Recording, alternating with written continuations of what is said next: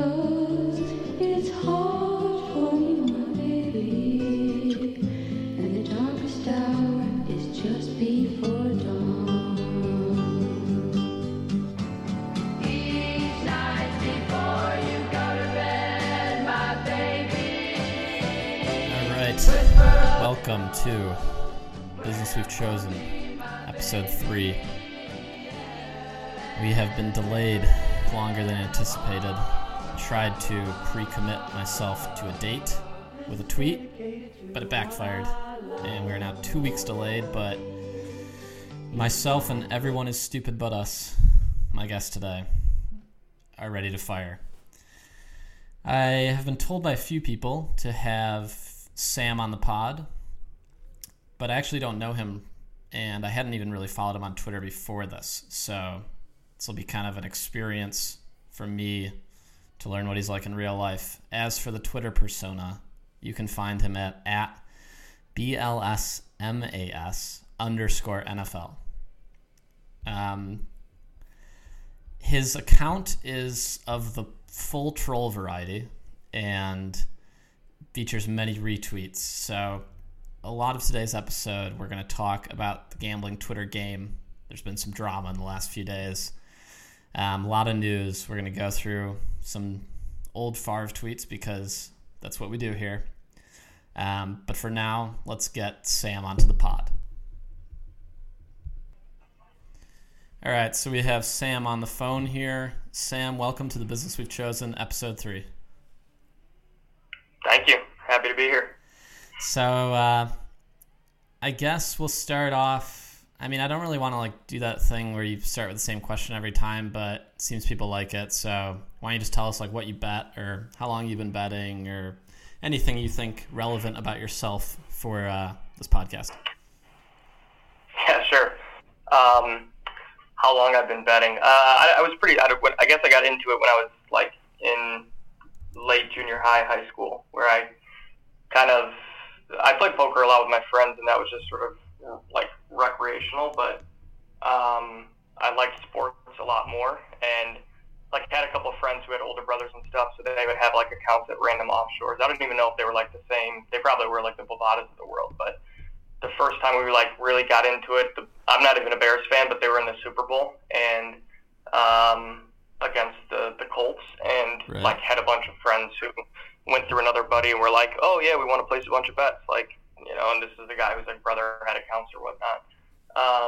So that was just kind of the first time in which basically I just started getting actually into it and having friends who were interested in it. Then went through high school, was always still interested in high school, and then in college started sort of studying at a math program.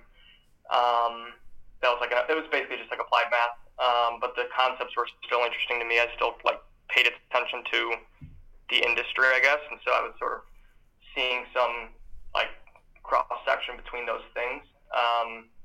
And I don't know. I guess I really just kind of got into it from there, and would just spend exorbitant amounts of time patrolling the internet on forums and other random shit to just see what people were talking about, and then got into it more by just finding people who I thought were I had no perspective for whether or not I knew what they were talking about, but they just seemed like assholes, Okay. which is not necessarily always the be all end all, but certainly not. But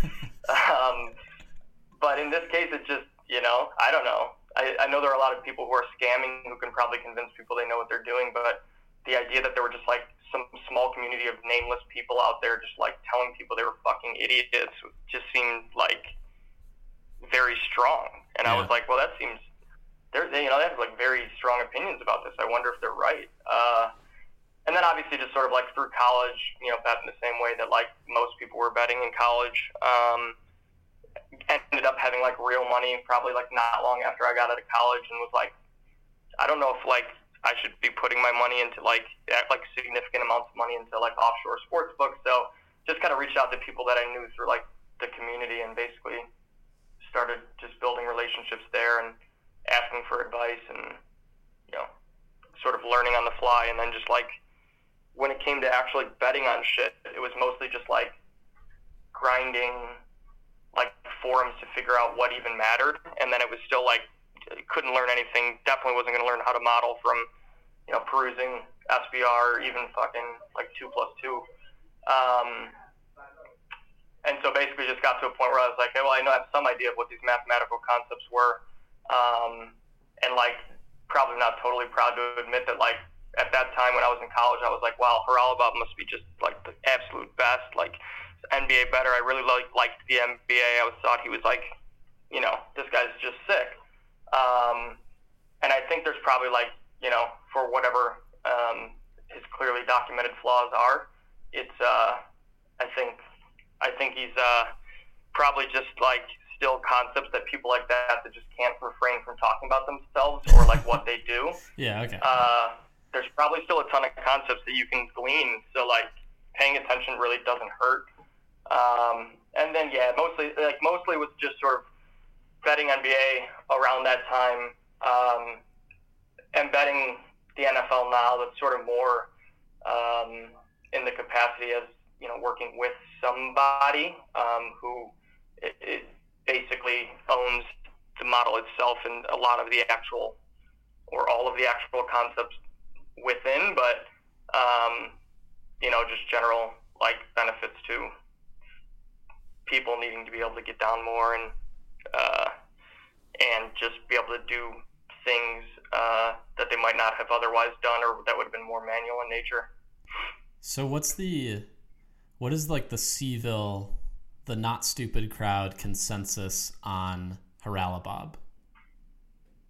Yeah, so I mean that's actually a good question. I honestly don't know. Oh, okay. Well, I guess two things. One, like what's interesting is like, so for the whole Seville thing, like honestly, I don't even have like there's a part of the concept that like I think it all originated in like from a specific forum that I was never even on or a part of. Right, like but my you're kind of an interactions adopted with Seville member. or even the list. Yeah, exactly. I kind of just was an adopted member because like Norm Gambles was like, you seem like a fucking prick. I want you to like exactly be in quote Seville. I mean, your intro summed it up. You were power. born to be in it. Yeah, exactly. So I think that's basically just sort of like how that whole thing came to be. And honestly, like I know for a fact that like there are people who feel very strongly about it. Like, and I think in their cases rightfully so. But like Chew is a good example of somebody who like if you asked him about Haralabob, he would be like, it's very well documented. You could find it on 2+2. He doesn't deny that his account was Coltrane Dog or like whatever his dog's name is. Right. He goes on there and talks about selling Wager Street. Like he definitely is like, it's documented that he owned a sports book, sold a sports book, used that money to then start betting the NBA. In what capacity, I don't know. Like I think some people believe it's like, oh, he was doing it because he paid a bunch of fucking smart people to like build him a model because he sold a sports book for a shitload of money, right before things started getting like fishy or with respect to PayPal and other like sports books having to reject U.S. players and stuff like that. Got it. Or even just like poker, the poker community, and so I mean like I don't know. It's funny. I think like in any one of these cases, like I almost think he admitted it. Like he was tweeting the other day about stuff where he almost basically just said there was a certain point at which we like realized our edge had dried up, and for like 2 years we kind of were betting like extremely successfully because we could get a bunch down with people who were just like taking our bets for no reason, just like rogue beards, and he even said something about like an Instagram model. I guess they probably just used some fucking model and said like, hey, this guy's super famous, like he's an idiot, and got down a bunch of money by being like, betting at books with this guy who's like a supposed idiot. And I think just even like admitting that or even getting out and talking about it was probably, I think he's just gotten at a point and probably did even a few years ago when his name really started popping up where he was just sort of like getting famous and working in the NBA is probably more desirable to me now than just like continually grinding the NBA.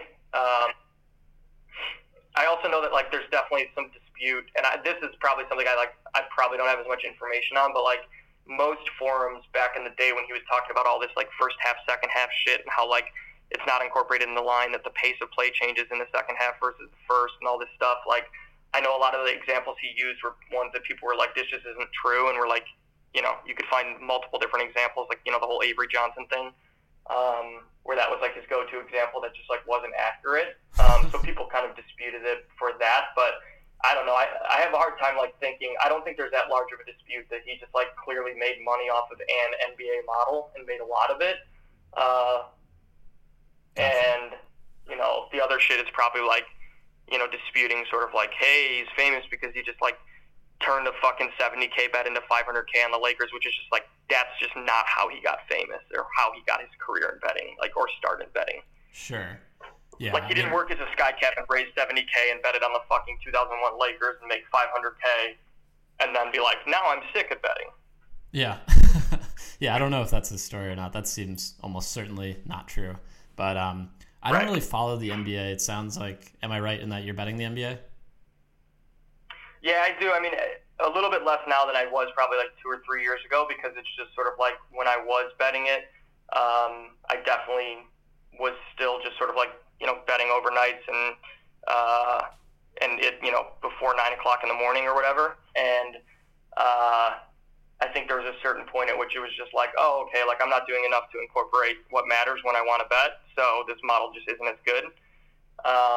So I still bet it, obviously, just like in your, traditional ways at offshores that aren't like quick enough to move, but I do bet it just sort of like based on a model of the NBA that probably kind of wins when I bet it, but certainly not in the capacity of like modeling it and betting it at post when lineups are announced or 20 minutes before the games tip or whatever.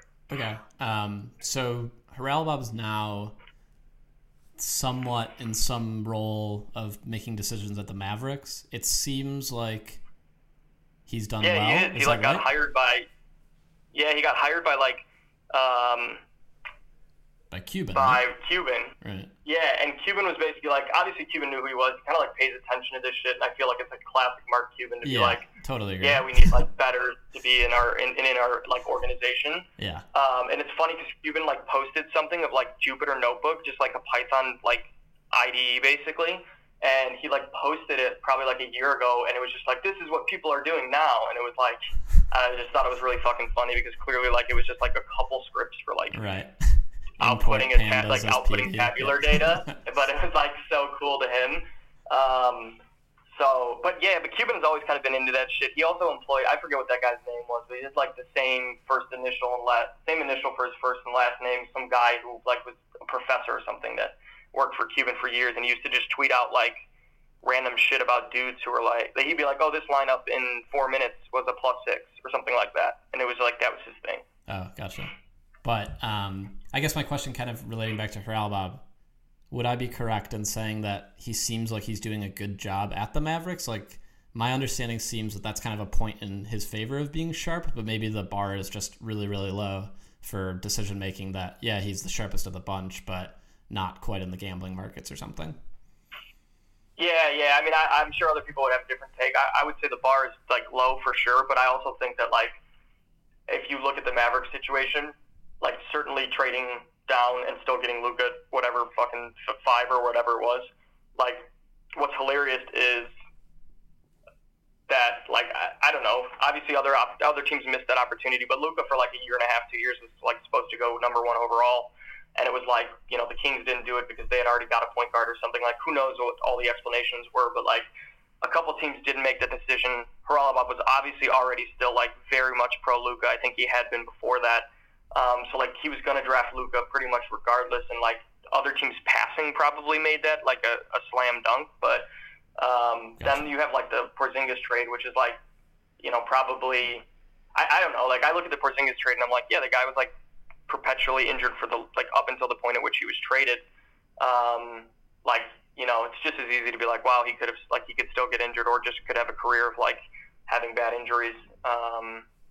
And you would just be like, oh, you traded for a guy who's like injury prone, right? Like the standard narrative for like what Embiid was potentially going to be before he just became sick. And so I don't know. Like I think it's probably a pro, but I don't know that like what he did per se was like like unique, right? Seems I don't think like I can't trace the moves that they made and be like, it's because like clearly he knew.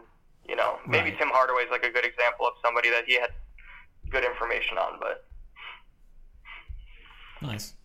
But it's hard to know if he didn't just like luck back.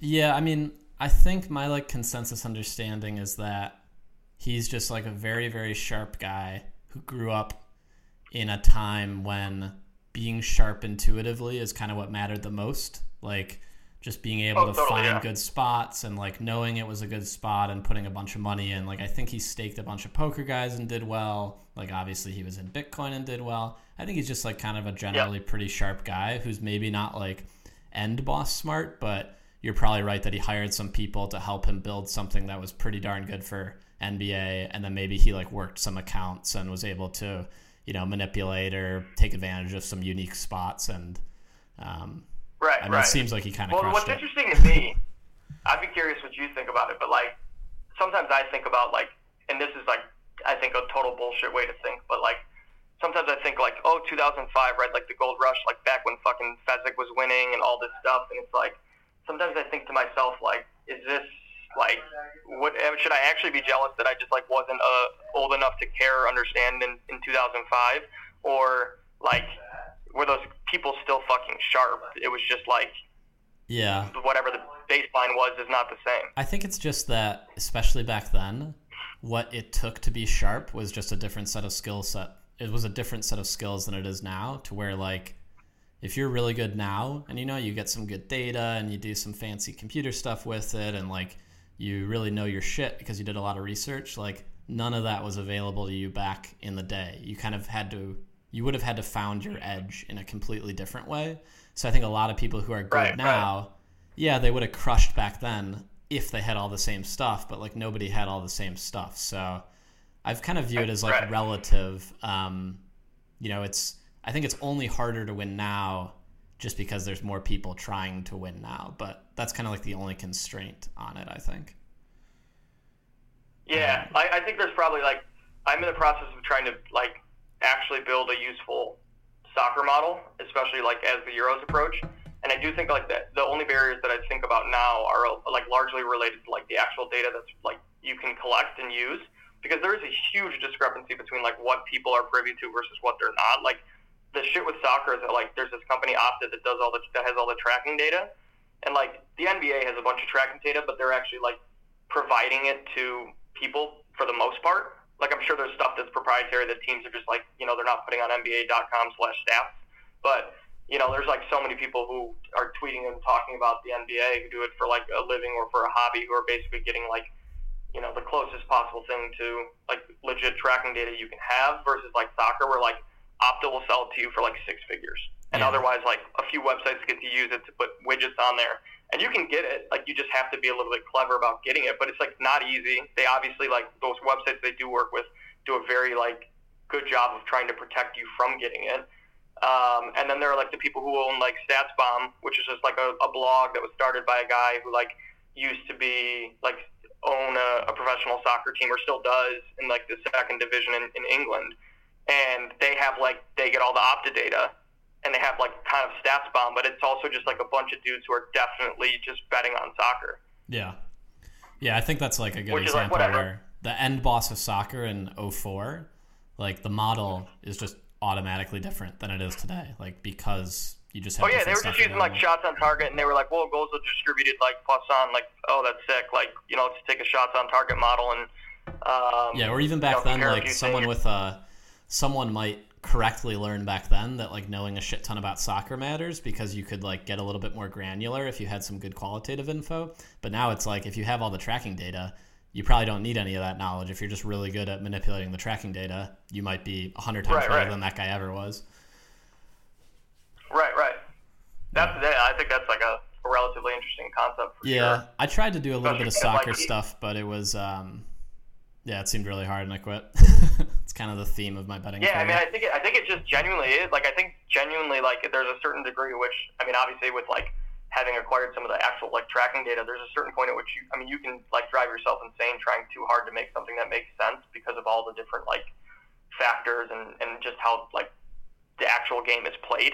But I also think it's just like having that data now is so telling about how hard it must have been, because it was like I never really tried anything with it before. I always just kind of was like, no, it's not like worth the time. But I've heard that story from like multiple different people, and I think a lot of it's just related to just like you basically have like 4 categories of information. Like without the tracking data, you have like, you know, corner kicks, shots on target.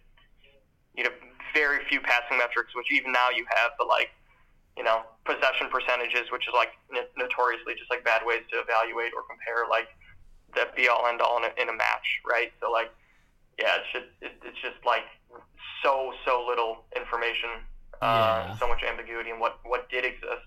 And then I see like some of the blue circles on Pinnacle and like the matchbook volume on some of these soccer matches, and it's so big that I'm like, I mean, I would have to feel like I had something really good to be betting into this market. Yeah. And I know a guy who kind of does some, not betting, but analytics like professionally. And some of that seems not extraordinarily, but very complicated and complex to the point where me recreating it or something like it seemed difficult. So I just kind of quit, but good luck to you. Maybe you can figure it out. Thanks. I'm going to need it. Yeah. We'll check in on next year's 1-year anniversary and see just how well the Euros did go. Maybe for like the 5th podcast episode at the rate I'm going. So what are you betting right now? Are you just betting NFL? Yeah, just NFL and other like, you know, just other random shit that's like, hey, look, it's, you know, something that was off market and moved, or like, sure. I don't know, you know, props at random places. But at most, like right now, just betting the NFL. Okay. Do you mind explaining how NFL betting works? I've never really bet on the NFL. Obviously, you don't have to say anything you don't want to, but is it like you're betting first half, second half stuff, full game totals? Like when does the betting take place? Like when does stuff move? What are limits like at what point? Just like full game sides, but like there are a lot of people who are doing it like, you know, who are definitely just betting. I think it all, like, I don't know, like, I don't want to get into the actual, like, modeling of it, but, like, in general, the modeling, more the markets. How you approach it, right? Right, exactly. So, like, the markets are definitely, like, I don't know, Sundays. I probably am going to butcher this, too, to even an extent, because, like, I'm not always paying attention. Like, Sundays after the game's kicked, they're going to post a bunch of lines, and I think that was, like, at Bookmaker, you could probably bet $5K on on an opener. Like, I don't know how close to opener it would be, but, you know, it's probably like 1K, 2K, 5K pretty quick. Mondays, you can definitely, like, probably still get 5K. On, like, Wednesdays, like, the Bet Online, like, affiliates will go to, like, 10K potentially. I mean, obviously, Bet Online is still, you know, you can follow Diggs' tweets to see what they're doing with respect to their limits in the I have a question. I have a question weeks, regarding that. So last week, Adam Burns, at BetOnline Burns, he tweeted something I saw about, like, listen, guys, I get it. It's snowing in Kansas City. Stop retweeting everything. The next tweet in my feed was Diggs retweeting something about, like, it's snowing in Kansas City. It seems like that has to be a troll, but he got blocked by the one. I don't know how many burner accounts he has. I was, like, laughing out loud for 5 minutes. Yeah, 100% a troll. Like, and I think he probably just, like, has been fascinated with Burns for the last couple of weeks because he's just been lying about limits and I don't know. Just, like, refusing to raise. It's weird, too, because I don't even know if he's lying. At first I was like, this guy's pretending that he sets the lines at BetOnline, when in reality BetOnline takes bigger bets than almost anyone except Bookmaker. They must have someone competent doing this. But maybe he does. I don't know. It's a really weird situation because it seems like he's being genuine, but obviously he's just an idiot, you know? Yeah, well, there's the one from the other day where he was basically like, we just increased limits to like 50K on NFL sides, and Diggs sent him back the picture that was like from the other Diggs account because he blocked the first one. Right. Sent him back the picture that was like, he was like, definitely not, like, hovering over the red circle 5K, you know? And then there was the week before that where he was just like steadfastly being like, unless you can prove to me you want to get 5K down, go fuck yourself. Yeah, and if he was even going to raise the limit, if you did DM him, you know, like if Diggs DM'd him, he wasn't going to be like, yeah, okay, I'll raise the limit for you now. I know. I actually did DM him just to see what he would say, and he was like, oh, well, give me your account number, let me know what you want, we can work on something. I was like, I mean, I don't know where you think this is going to go, but it's not going where you think it is. Right. It's not going where I wanted it to, which is just sort of like can you actually raise the limit? I want to bet the limit. Like, oh, okay, yeah. Like, Yeah. so he was obviously just being difficult, but. So I guess when you're betting NFL sides, how many, like, bets are there a year? You know what I mean? Like, there don't seem like there's that many games. Most of the lines must be kind of fair. Are you betting, like, every game each week, or half the games, or you don't have to say if you don't want? No.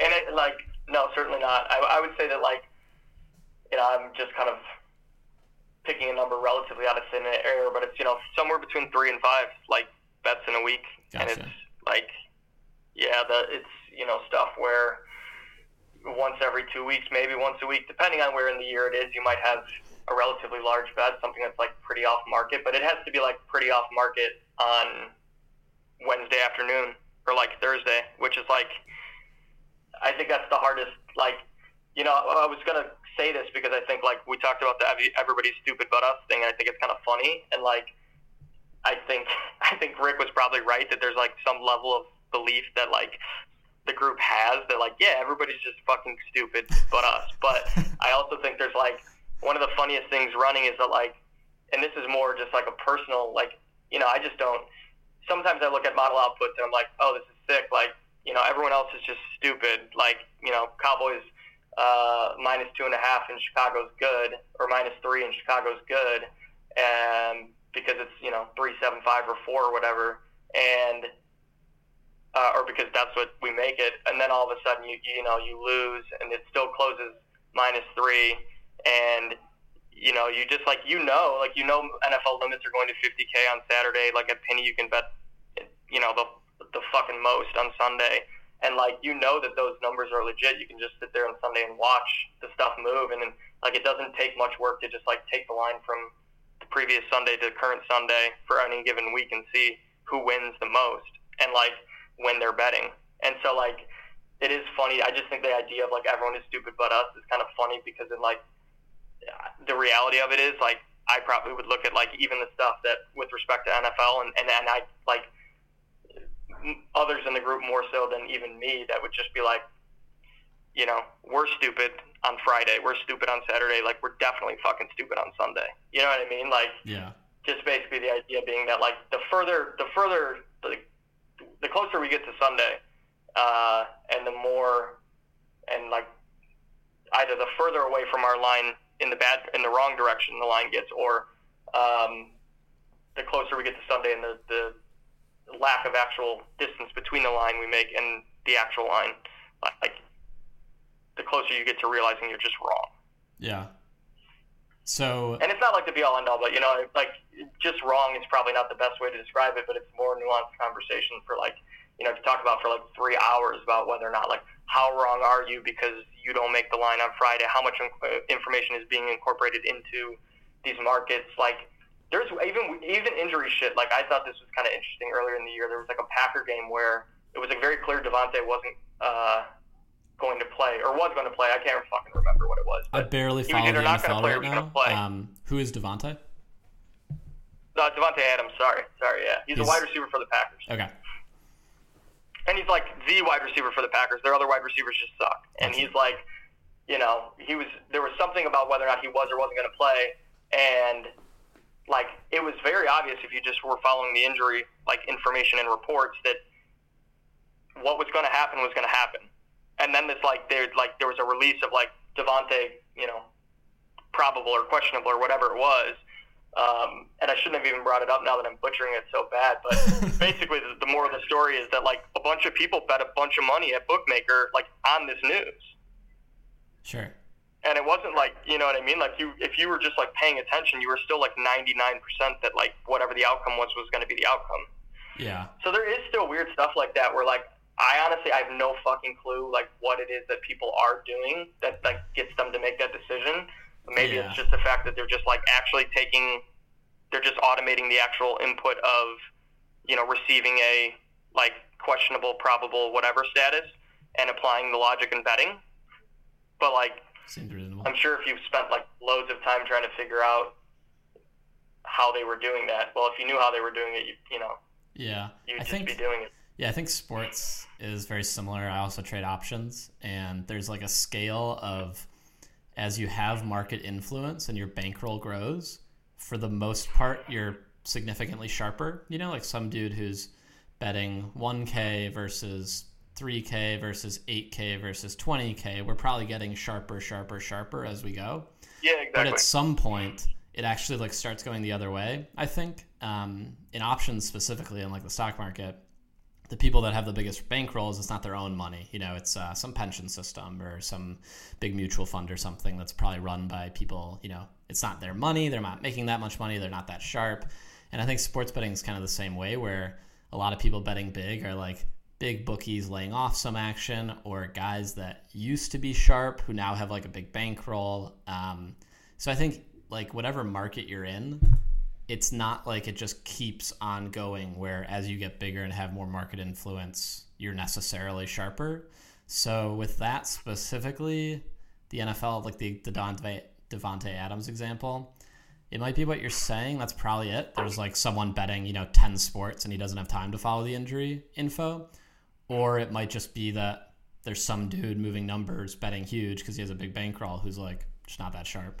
I mean, it's difficult to like say that, because if you're saying that, it should give you like a license to print money, you know? So if you haven't printed all the money, you're probably wrong about it. But that seems to be my general impression of each structure, where like as you scale, you're generally sharper. As you move the market more, you're sharper, but it kind of curtails at a point. I mean, there are some betting markets that are kind of like that, where someone made a bunch of money and built up a bankroll, but didn't keep staying super sharp. So they're still betting huge and still moving the market huge, but aren't necessarily as sharp relative to the rest of the market as they used to be.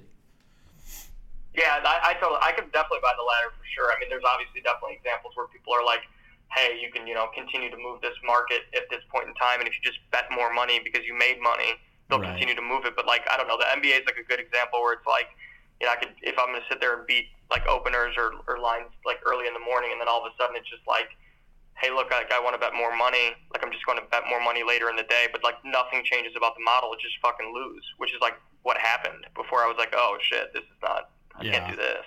Yeah. You know, and then like, I think there's like a part of it that like kind of to the point you were making earlier. Like, I don't know if I see it so much as just like there are people with a bunch of money just like moving markets. I think I see it more as just sort of like there are outliers to like, you have all these fucking people who like the general rule is like, as you have more money, you're sharper. As you're betting later in the week, well, with respect to NFL, you're sharper. You know, if you're moving lines on Saturday, you're probably winning, and you can like test those things to see that like the people who are moving the lines on Saturday are winning.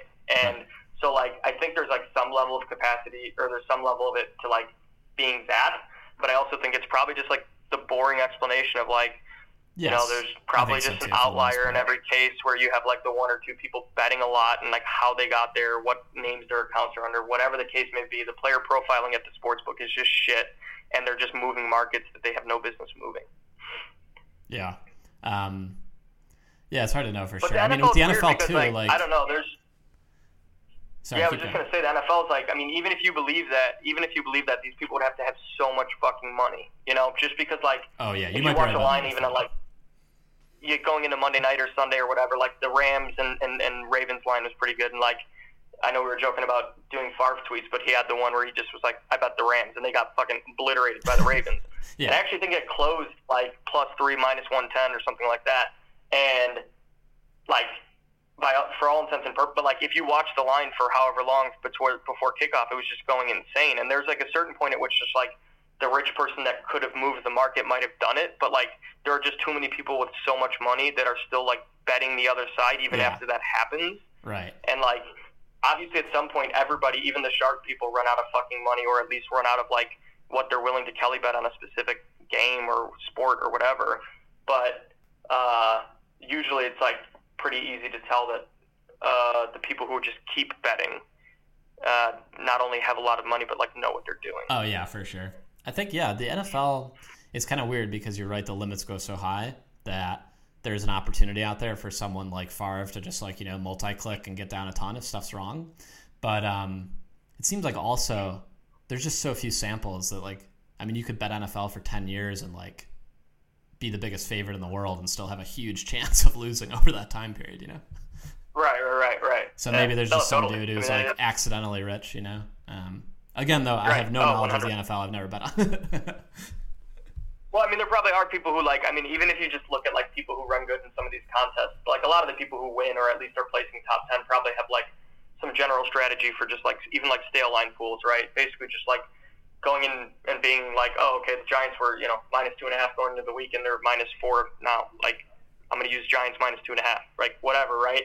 And I think there's probably, if you like look at those contests and like the actual submissions that people make, I mean, maybe I'm out of line here, but I feel like you could just go down the list of like if the people who are like in the top 10 who are clearly not doing that are actually betting like a lot of the stuff that isn't that stale but they're winning on because it's just like dumb luck, like they too are probably just like making money in an NFL season where it's like relatively short-lived and they think they're like super good. Yeah, it just seems, I think I'd like go crazy. Do you ever like find yourself going crazy that the samples of games you're betting for a season is like incredibly small? Yeah, I don't know. I think, like, yes and no. I mean, there's like, I go crazy running bad over, like, 1,500 picks, let alone an NFL season where it's going to be, like, 40, 80. Yeah, right. Yeah, I don't know. I think that's probably, like, there's some level of just, like, oh, shit, you're running bad. I think, by and large, it's sort of just, like, that's kind of like the same old, right, boring answer, just reminding yourself, like, is the process good? Are you doing the right thing? Yeah, it's fine. Like, are you beating closing lines? Like, if you're not, what reasons are you not? Is it specific types of games? Are you biased against dogs, favorites, whatever? Like, stuff where you just kind of are, like, constantly tinkering, that it's just sort of, like, you don't think too much about it. I mean, obviously on Sunday it's basically just sitting down and bitching, but, like, the rest of the time, it's not too much about like, oh, we're actually sick. The problem is that the sample's small. We're mostly just sort of like using the other general market indicators and shit like that to be like, hey, this is good or this isn't good. Yeah. And if shit wins on Sunday, I mean, there are loads of cases where like we'll win bets and just sort of be like, yeah, I mean, that played out like well, but considering the closing line and having watched the game, like, might have run good. I mean, we do the same on the other side, but I don't think it drives. It doesn't drive me too insane. It's mostly just sort of like, using all the other indicators to be like, do you know what you're doing? And then the other stuff just kind of like falling in line. How much of your edge, feel free to not answer this, in NFL would you say is due to a deep understanding of football and the NFL specifically, and like following the league, watching the league, knowing a lot about the teams?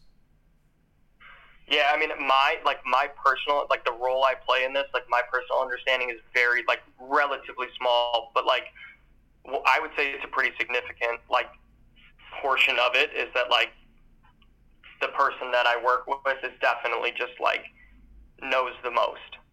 Okay. I mean, it's just like grinding Twitter for like, days or hours on end and like using information that like is incorporated in all of the things that people talk about, but also like weighting how people talk about shit. Like that's I think some of the hardest things to do in the NFL is just like when some like random sports writer on Thursday is like, hey, here's what I saw in practice, or when like Rappaport decides to tweet out that like something might be happening and it's just like often very wrong. Like it only takes you like either losing money or thinking Rappaport knows what the fuck he's talking about to learn that he doesn't. And so then like you know what I mean? Like there's a certain part of it that's just sort of like you have to make decisions on relatively low information, especially with like player injuries and stuff like that. Right. And so if you're just like not paying attention, or if you're paying attention but like not accurately weighting like what these people, like how accurately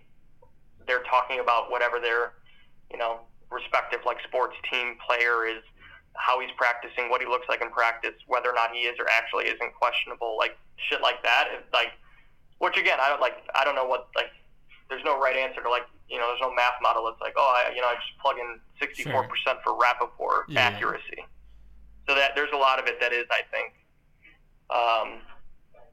But that's like, again, I don't know. I always like, even talking about it, it's kind of like, I always think of it as like it's just such a unique case where like I would believe that anybody is doing anything. Like I would believe there are people who just aren't paying attention to the NFL and are winning. Maybe. Yeah. I don't know. Like, I don't know. I've never bet it. I mean, I'm usually, when I'm betting stuff, I'm like quasi paying attention. It's just that I don't really follow sports outside of betting. Like, I don't know who Devontae Adams is, which I imagine most people do, just most regular 20-something guys. Yeah. Right. Yeah. I don't know. It seems difficult. It's hard. Yeah, like, it I think definitely is. And like, actually, it's interesting to me that the sports betting progression is like, when you first learn about sports betting, it's like, oh man, there must be these guys and they know everything about football and like they win and they just know everything and Vegas knows, and like just kind of like the idiot first level of sports betting would be that you have like an encyclopedic knowledge of whatever sport you're betting. Then there's like the second level, right, which is like like Joe Pita or Barry Horse, Rufus Massey Peabody's type stuff, where it's like, oh yeah, we don't watch, and like we have these numbers and the game's played on a spreadsheet, and then it's like, oh wow, so these guys don't know anything. But when you like get to the point of being like actually at the top of sports betting, it's like, nope, you just got to work really hard and like have to know a lot of shit. And it's not just like, oh, I have these 8 inputs and I win. It's nope, it's really complicated. There's a lot of smart people doing it. It's just kind of funny, exactly, like how that progression goes. Yeah, and like I think Rufus is probably a good example, right? Where it's like, I don't know what it was, but like a year ago at some point he was talking about his model, and I think it's he describes that he has a player model now, but there's like a certain point in time where like he was talking about his model winning, and Favre just tweeted at him like, his model doesn't care whether or not your grandma is playing left tackle or Trent Williams is. So like take that into account, right? Yeah. And so it's like, yeah, sure, like he probably I don't know, he probably can win on Mondays, but like if you look at the shit that he was posting for a while, like it wasn't really winning, and even still it like definitely wasn't winning on Wednesday and Thursday. And like I think there's a certain point at which it's sort of like, it's the same. Well, there's another Favre tweet where he's like, yeah, you can keep doing this shit where you have like an NFL line 6.5 points off market, but you'll just like lose, which is fine. But like, and so that's like, to your point, right? There's like the level of it that's just like, hey, wow, I'm like, A1 encyclopedic knowledge. And then you're like, okay, well, no, it's like, you never have to watch a thing. You don't have to care. You don't have to pay attention. You can just sit there and like, double click and open up the command line and hit, run model.py, and you're great. And then there's like the level of being like, well, how badly do you want to win? Well, in general, and like how badly do you want to win more than 1 year in a row, and in markets that are actually like massive? Yeah.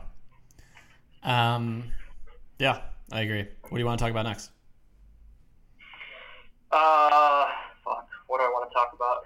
I had a tweet here that was just from Favre to Spanky that said, "What the fuck is wrong with you?" Spanky's kind of a funny. Yeah, let's do Favre tweets. I've got a bunch pulled up here. Yeah, somebody told me to ask whether or not Spanky or Bill Barnwell would win in a race. I don't know if you know Bill Barnwell, but I actually do know about Bill Barnwell, and one of my favorite Favre tweets I have it pulled up right here. On July 29, 2015, Bill Barnwell tweets, wrote about Tom Brady and how much his absence will cost the Patriots. And it's a link to a Grantland.com article talking about the value of Tom Brady. Favre responds, if you ever find yourself wondering why you're poor, circle back to this article. So good. But yeah, Barnwell and Spanky are both like kind of out of shape dudes. Is that correct? Yeah, they're obese for sure. Yeah. Okay, but Barnwell lost a lot of weight, right? He got really skinny. Like Barnwell got really skinny. Did he gain it back, or is he keeping it off? Oh, yeah, he gained it all back, and it was like I know like my internet persona is a kind of like asshole, but like it was kind of sad. Like he wrote like a whole thing about being like, wow, I got in shape. Here's what it all took. Like I'm this is how I've changed my life. So many like congratulatory stuff on his Twitter feed and shit. And then it was just sort of like popped up again on like the set of a TV show and was just massive. Yeah. Yeah, that's tough. I remember when I was in college, he was writing some column for some Bill Simmons production where I think he literally lived in Las Vegas and like did the Fezzik quote style of pro betting where he like, I drove to the whatever fucking casino today and I bet on these teams. And he like tracked his picks and stuff. And I remember at the time thinking like, oh, this guy's like pretty sharp. Like he's got like a spreadsheet, like he's doing some stuff. But I don't think it like won, although I could be wrong about that. And I guess Bill Barnwell just like isn't that smart. Is that the consensus on him? Because I only ever read him or knew about him when I was like, 18 years old or 19 years old or something. Yeah, no, he kind of predated me in that way too. Like I don't know the full story about the Vegas thing, but I'm almost positive he moved to Vegas and did like a thing where he was going to just like. He for sure did. I'm positive about that. It was for Grantland or ESPN or something. Yeah, he was going to like win and then just lost his ass and was like, fuck, I'm just going to go back to writing. Yeah. And I think he probably falls in the category of like between the Sunday guy and like Rufus and PETA, right?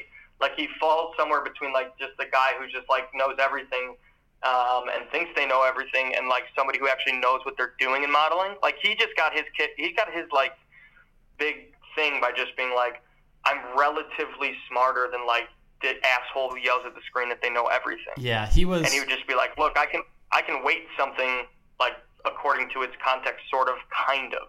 Yeah, I remember he was working at Football Outsiders as like one of their guys. Maybe they have 8 or 10 people. Oh fuck yeah! And then he the Shats branched out to Grantland to some Bill Simmons something because he was like the most presentable and the most. Most of those guys are like really weird on Football Outsiders and like not really.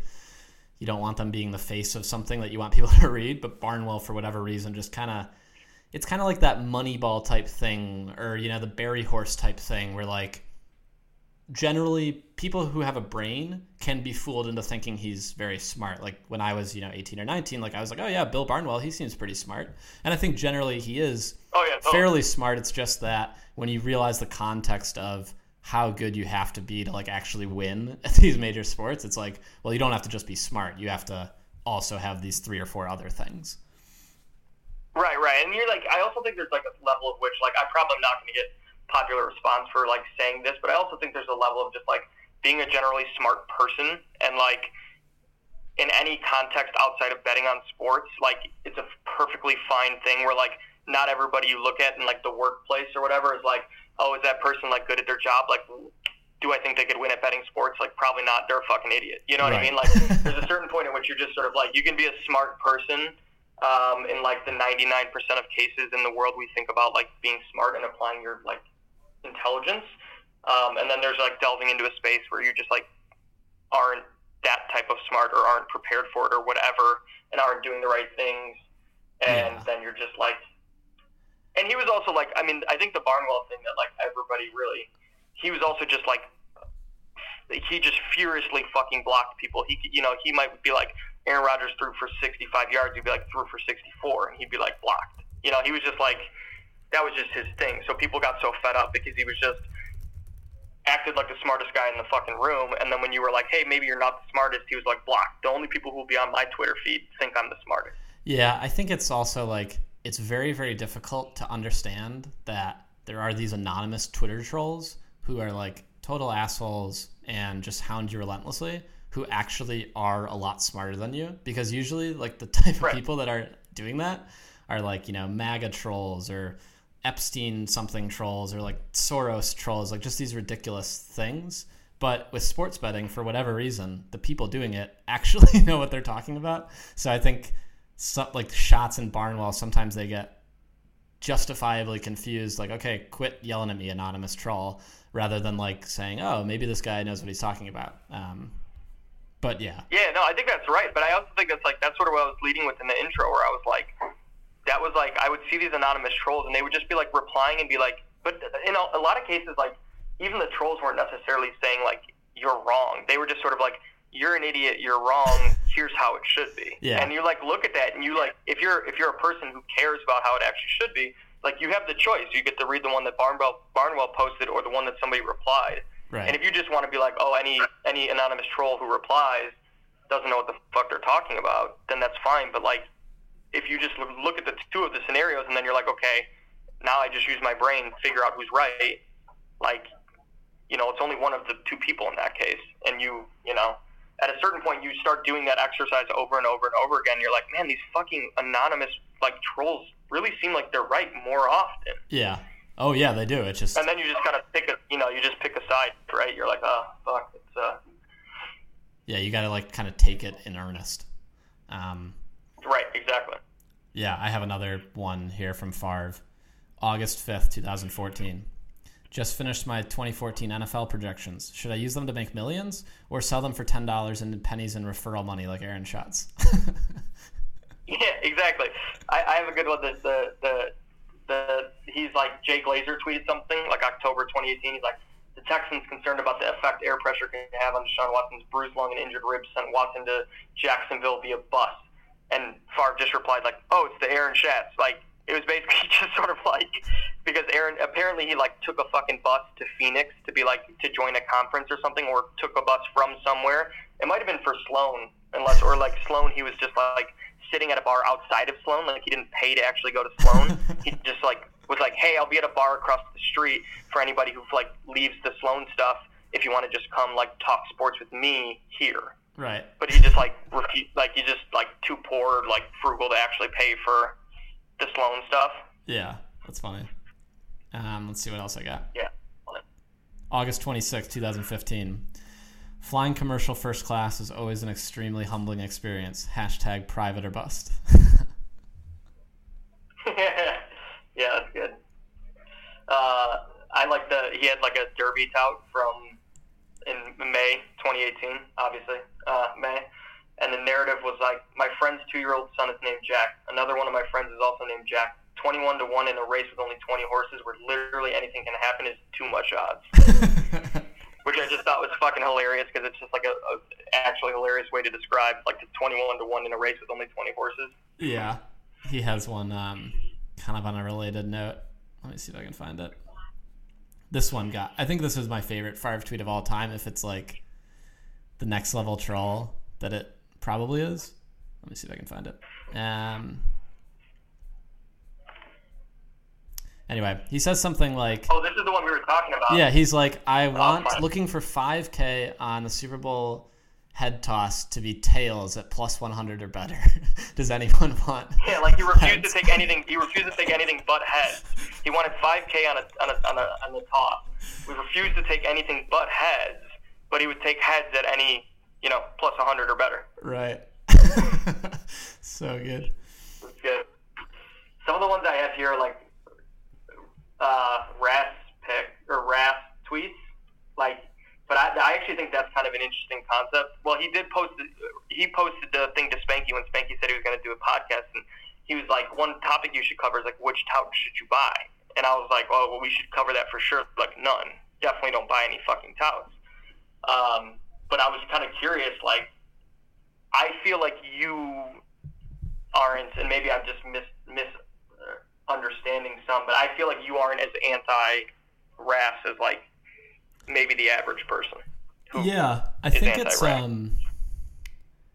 think with RAS specifically, I'd say like my knowledge of them is probably higher than anyone who talks about them. So I feel like I have an informational advantage into how they operate, how it works. So sometimes I think a lot of the complaints are legitimate, but a lot of them are not. Well, the stuff about them like front running their clients, right? Like that is, I mean, there's a certain point at which it's like, I think that was like documented and they'd like basically apologize for it, right? Yeah, that was before my time. I think you're correct about that. I think the thing with RAS and touts in general is like, I totally get behind the Seville concept of like, it's very, very difficult for a tout to have value, perhaps impossible.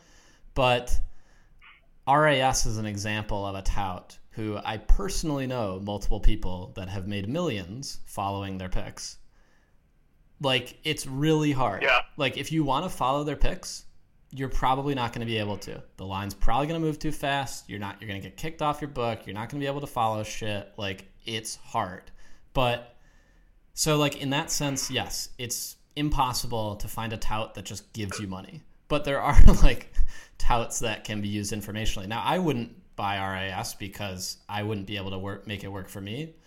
But some people do. I think that the reason Seville in general gets upset is because RAS kind of masquerades and is acknowledged as kind of the end boss of all end bosses, when in reality, like, that's not true. He's not the best. 100%. If he bets at post, he probably wins, but not the most. He's had to scale his operation in a different way. So I think people just kind of miss the mark. If the goal for you is to be the smartest and be the best, then yes, I understand the frustration with RAS because he's kind of acknowledged as the best when in fact he is not. But if the goal is to like make a lot of money betting sports, there are like not many people who have done it better than RAS, and that's just like a fact. So when I see some of the stuff like hating on him, I'm like, well, which point are you hating on? Like, what do you acknowledge that he's made a ton of money betting this stuff, and like his stuff is very good in these like, you know, fairly small markets. I'm sure that a lot of guys in Seville could also make something very, very good, but maybe would not be able to scale it.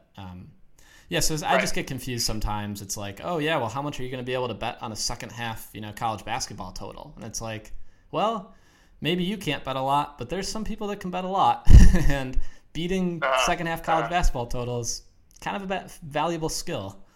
So yeah, it's not NFL where you can multi-click Pinnacle, and like to do that, anyone can do that with with like an internet connection, and you got to be the smartest guy in the room. And the way RAS does it, kind of no one else can do it, but I still kind of think it's solid. Like, I respect the opinion. Yeah, I mean, the line's probably going to move instantly and you won't be able to get it, and then you don't want to tail it for sure.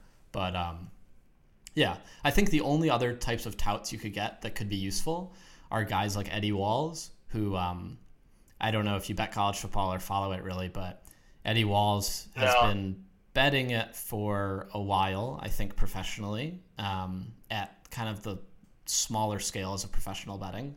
And he recently, in the last few years, has started touting. And it's just like, you can buy the picks. I think they're maybe $1,000 for a season or something. And he gives out mostly college football totals on maybe Tuesday or Wednesday. So fairly early in the week, but nothing crazy.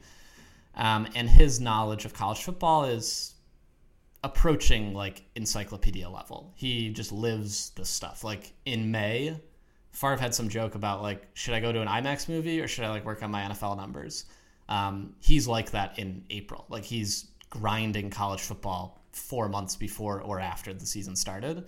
And as a result, he has a lot of like, I'd say semi-unique insights that are usually not backed up by math or like not backed up by my math. I end up fading him all the time after the stuff moves.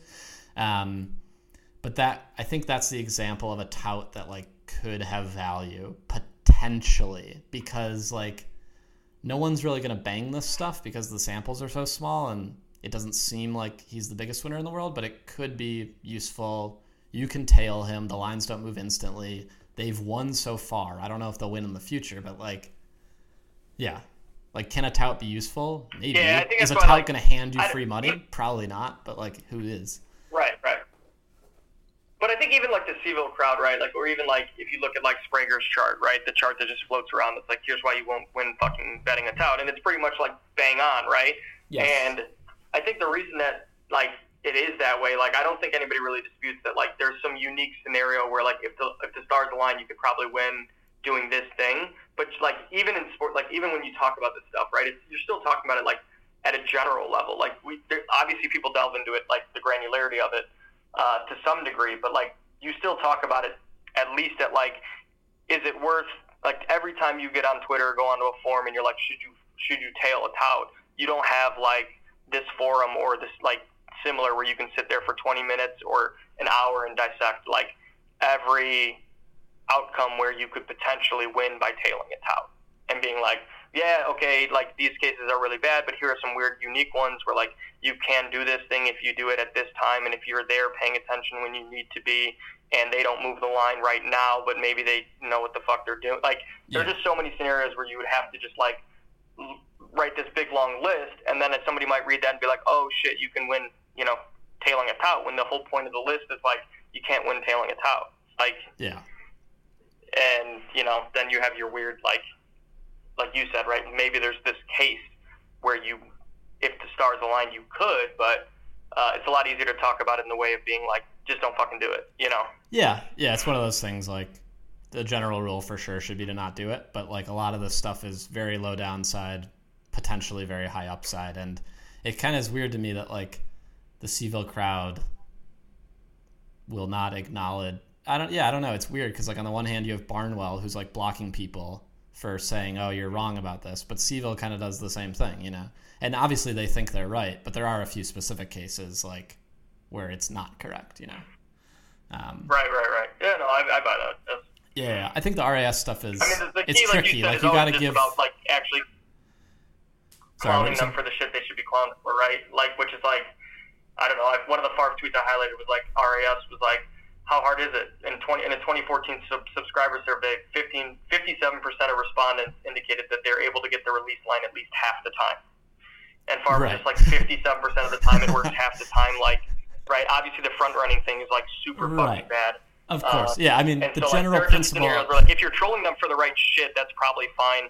But I also don't think too many... Like, I think there's probably some group of people who, like, even if they're trolling them, probably do believe exactly what you said, which is, like, I'm sure they're winning. Like, I'm sure he wins. I'm sure he's made a career off this. Like, but this shit is still bad, right? Like, right. Yeah. Yes, I agree with that. It's... If you choose to like, it's an indictment of touts that the greatest tout of all time, you maybe, I mean, if you are a random person, you have no chance of, like, making money following them. If you are and, like, know a lot about sports betting, you have, like, you know, a 10% chance of being able to make money following them. So that is for sure an indictment of touts, but, like, there are a couple people that do it, you know? Yeah. No, yeah.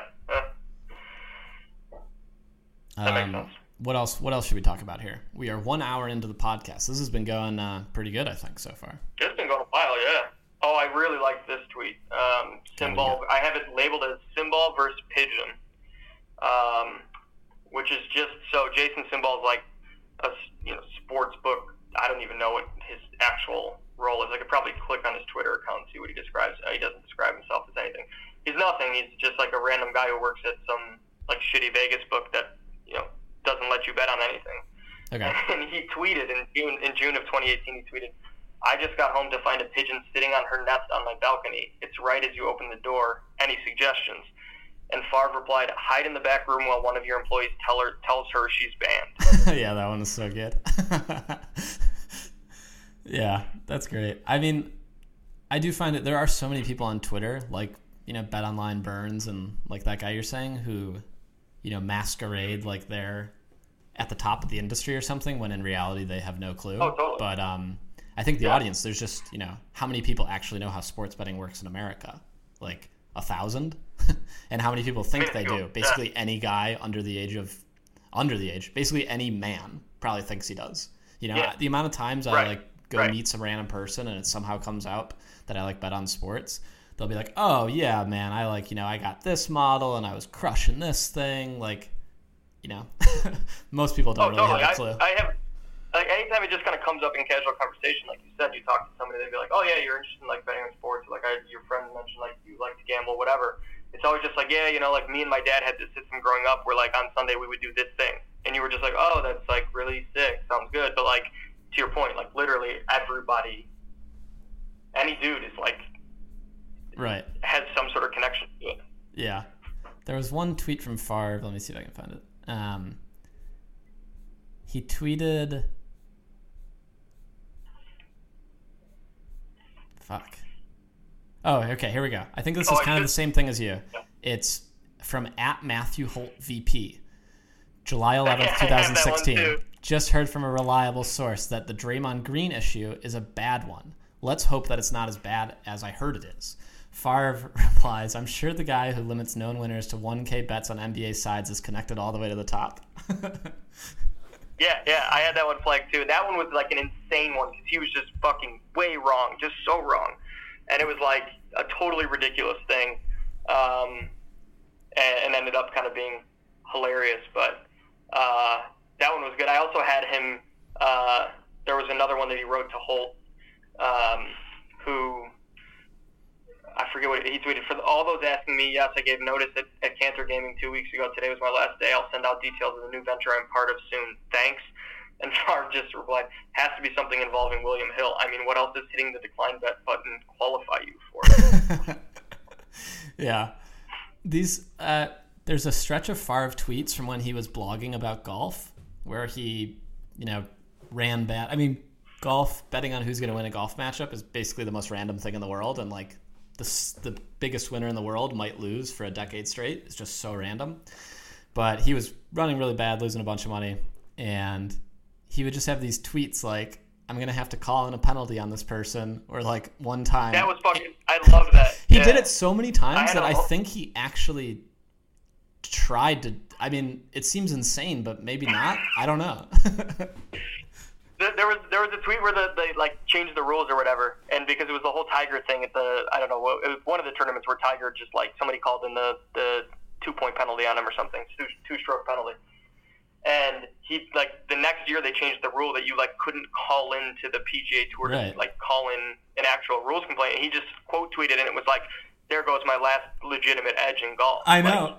But, like, there's so many previous ones. Like, on June 18th, I think this is from the U.S. Open, he had, I think it was, like, he would have won $500K if Brian Harman had won, who's, maybe the 100th best golfer in the world. And he would have lost if anyone else had won, and the guy ahead of him was Brooks Koepka, one of the best golfers in the world. And he was just like, come on, Harman, like, do this for me. Let's get back to even. Harman loses, I think. Oh, yeah, there are a lot of tweets from, like, 2015 where he was just, like, he would just, like, tweet at Jason Kokrak or whatever, and he's like, just blast it out there today, buddy. And then at the end of this U.S. Open, he tweets, incorrect scorecard one time, please. And then at the PGA, Justin Thomas beat Kevin Kisner, and I think Favre had a lot on Kisner and lost on everyone else. And he, after JT wins, he goes, time to start rewinding and looking for rules violations. Yeah, it's good. This is like semi-related, not really, but there was a like rules violation penalty that Dustin Johnson was assessed when the ball like moved or whatever when he was on the putting green. Right.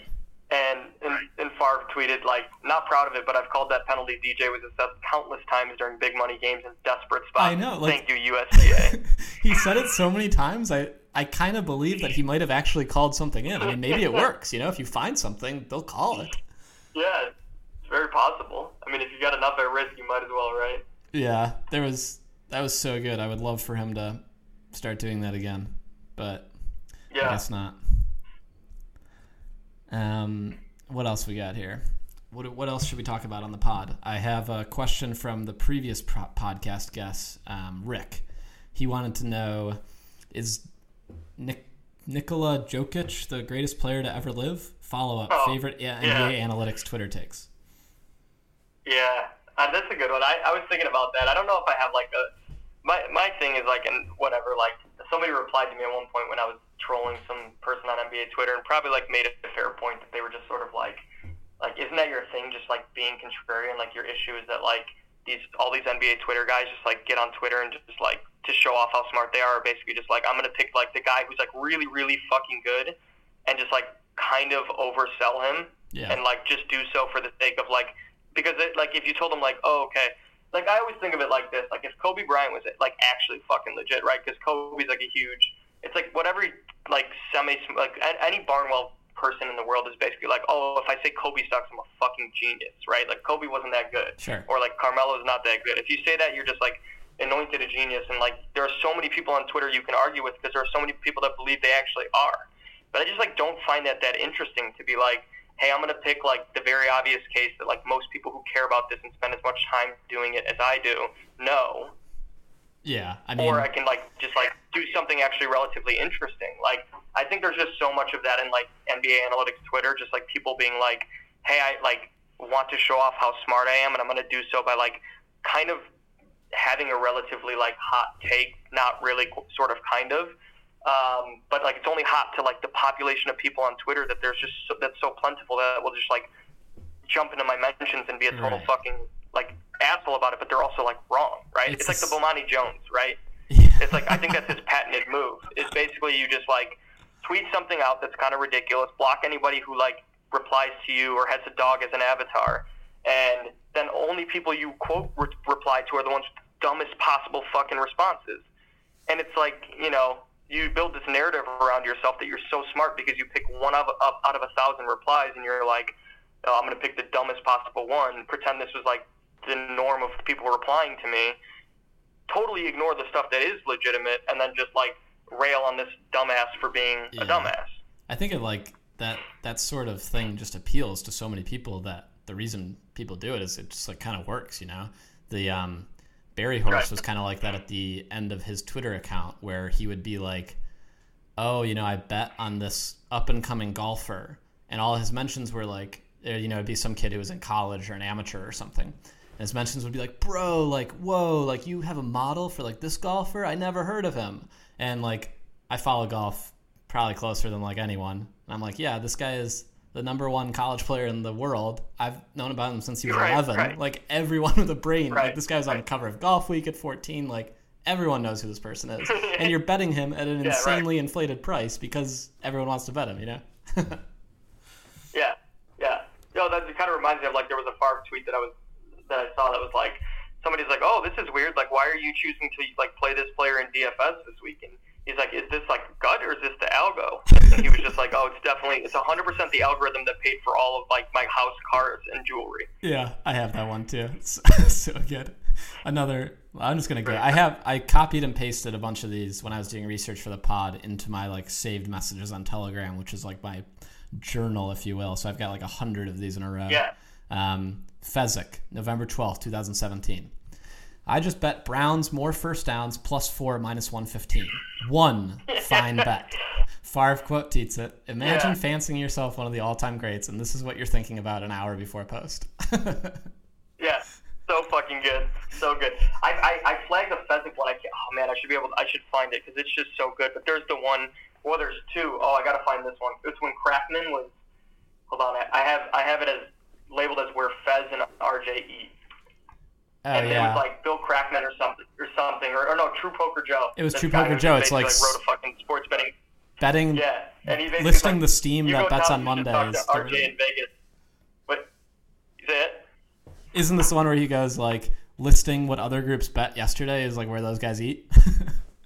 Yeah. He basically was like, he posted this pic of like under 217 at like, or this at Win or Stations or something, and was like, when you go tout, you should talk to RJ in Vegas and Fez Sports. Tweeting out other groups' moves at stale Vegas lines is where they eat. Yeah.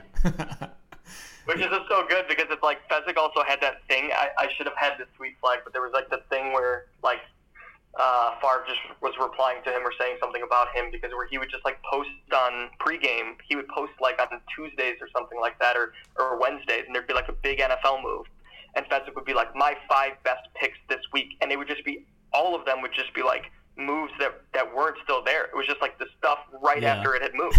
Like he would just sit there and look at the screen on Tuesday or Wednesday or whenever he posted it and just be like, okay, this move. Okay, my 5 were my 5 good picks were where these were 2 hours ago. Right.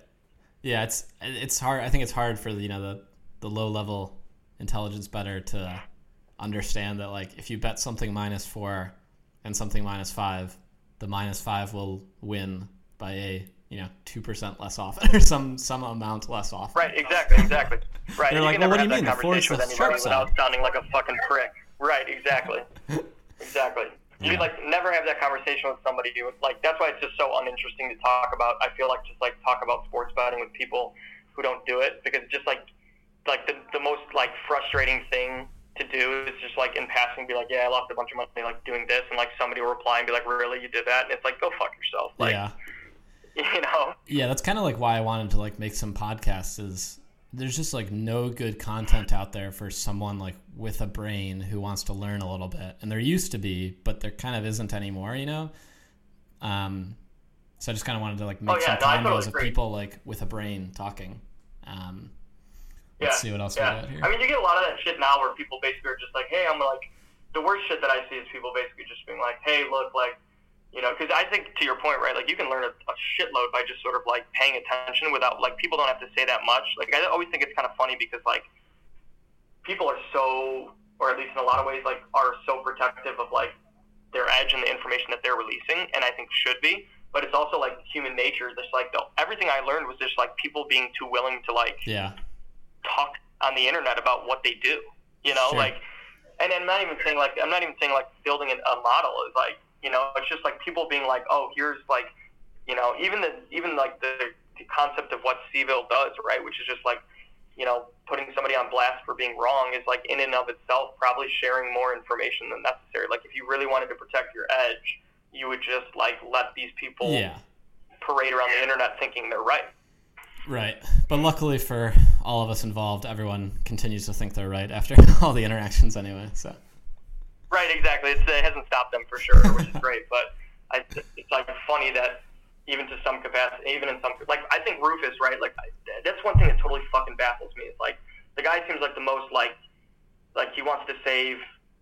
I mean, I've listened to his I hate listening to his podcast all year long, and it's basically just like him talking about like how, you know, oh, I don't know how long my edge is going to exist or whatever, and then he'll just like follow that up by being like, here's how I make an NFL line. here's my fare on this one. Yeah. And it's a good thing that the fare is just wrong, but like if it weren't, it's like, what the fuck is wrong with you? Like that's not like. It's just weird too, because it's like one thing to just admit that like I don't care, I'm just going to share, fuck it, money means nothing to me, but it's another to be like, I do this for a living, I like might move to Canada so I don't have to pay taxes or whatever, and be like, you know, I got to just move around and like all this shit, and then in like the same breath be like, and by the way, like here's every college basketball line I made today, or you know, whatever. Yeah, it's like it's weird. I don't like. It's just I don't know. It's odd behavior.